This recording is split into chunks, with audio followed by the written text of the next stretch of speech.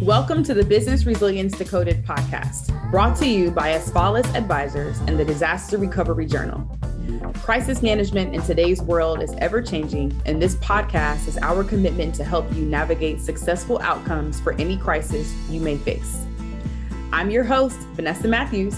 I specialize in providing insights and solutions for crisis, continuity, and resilience across industries from real estate and healthcare to terrorism in the airline and transportation worlds. No matter what industry you're in, this podcast will provide you the tools to build resilience in your organization. Welcome back to another episode of the Business Resilience Decoded podcast. Today, I'm super excited as today's topic is expanding your company's mission through social responsibility and community engagement. Our guest today is the Director of Human Resources, Vernetta Purcell Morrow, for the Mecklenburg County ABC Board. Welcome to the podcast, Vernetta. Thank you for having me, Vanessa.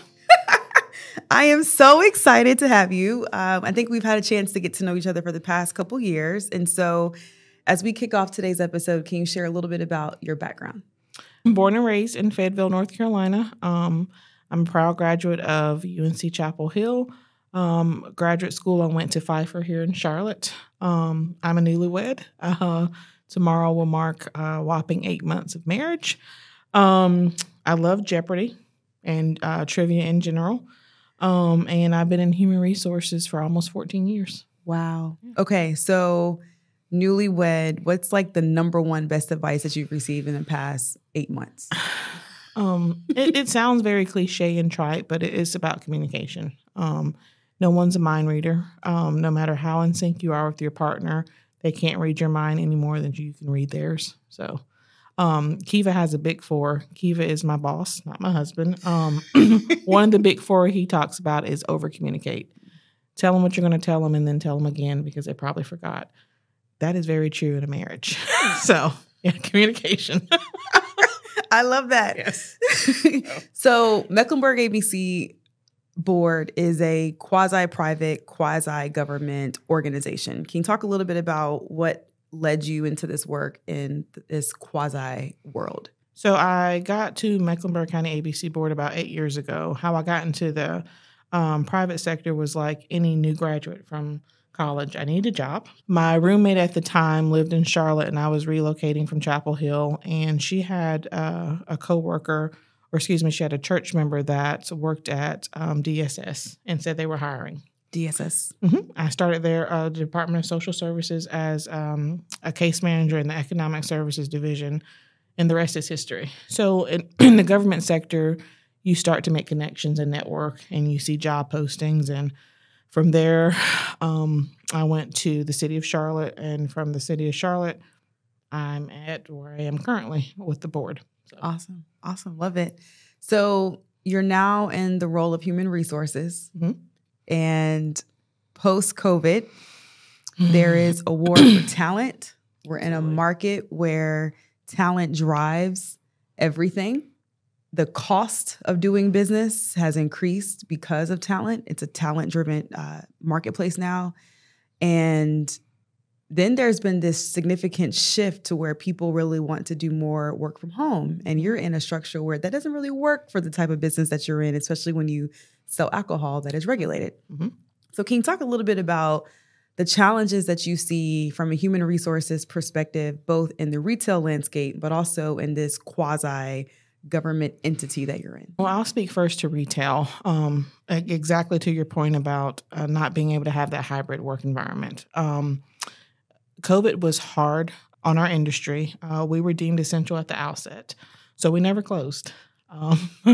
We just made it work. Every day we had to pivot. That's probably the $64,000 word for the last 3 years for us was pivot.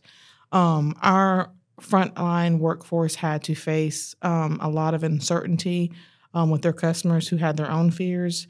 They themselves had their own fears of, is this person going to bring in COVID? How am I going to deal with that? So that was very scary.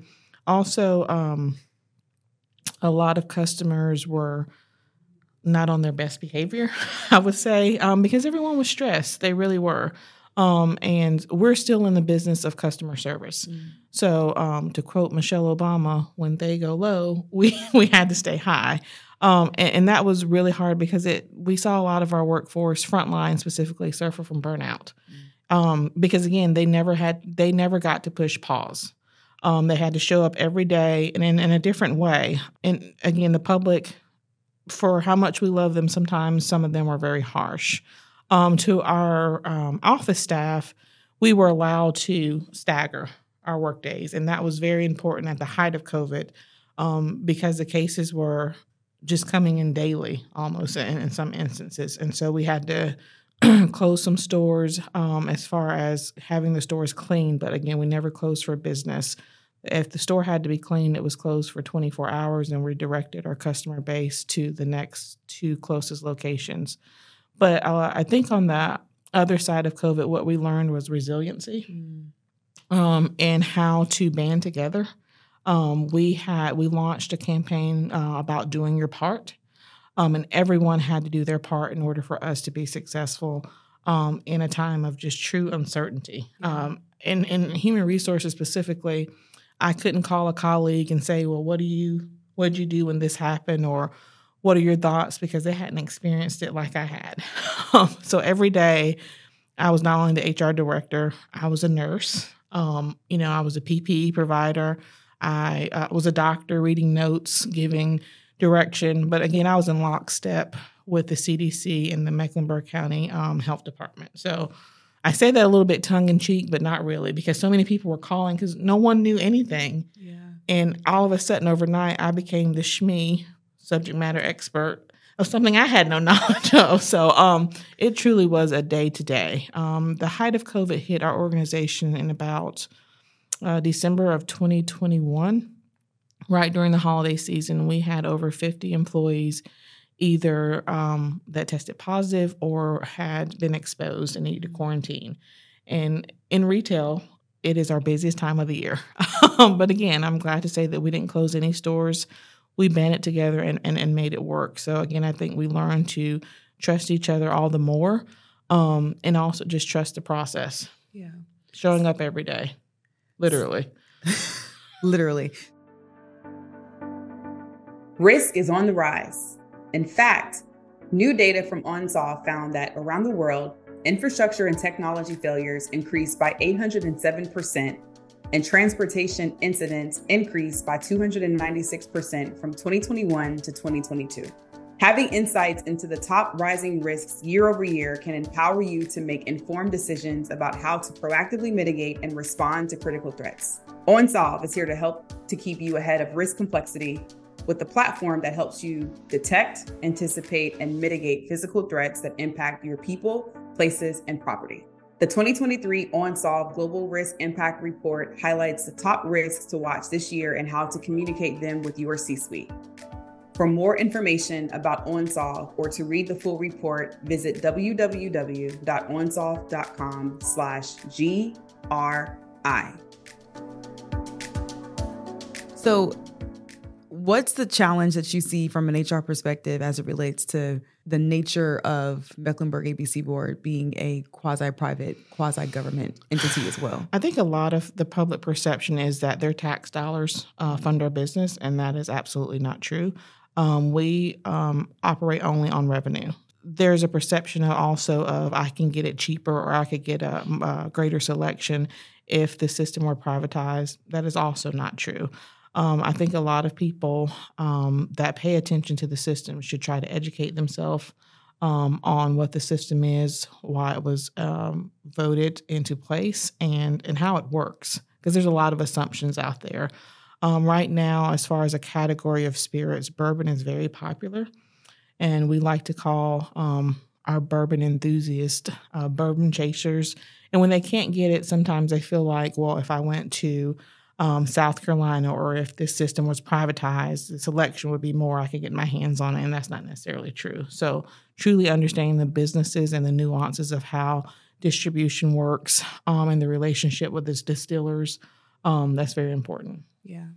So you talked a little bit about you all experience employee burnout What were some of the signs that you saw in your workforce, whether it was the warehouse or corporate or the retail stores, that you were able to see quickly that this is burnout? Absolutely. Absenteeism and customer complaints. And customer complaints were always about customer service or the lack thereof. Definitely those two things, absenteeism and, again, an increase in customer complaints due to a lack or a perceived lack of customer service. But customer service is our business. That's one of the ways that we remediate the conversation about privatization. When you come into our stores, you're going to be greeted. You're going to see a selection like you don't see at any other system. Your staff is going to be friendly and try to help you with any questions that you may have. And then our product knowledge as well. We are very intentional about sending all of our new hires through a product knowledge course and veteran employees through product knowledge as well, because there is an assumption that if you work at an ABC store, you have tried everything on the shelf. That is not true. I just want to go ahead and say that. But we do pride ourselves on having a workforce that has a knowledge of the barreling and distillation process of different categories of spirits, and they're able to confidently and articulately discuss that with our customer base. So you mentioned that and just for you all who may not know, ABC is Alcoholic Beverage Control Board. Mm-hmm. So you all remained open throughout the height of COVID, and you have not closed because you were essential, which says a lot about our emphasis on liquor, right? And spirits. However, the organization has a lot of initiatives to improve public health and safety. Mm-hmm.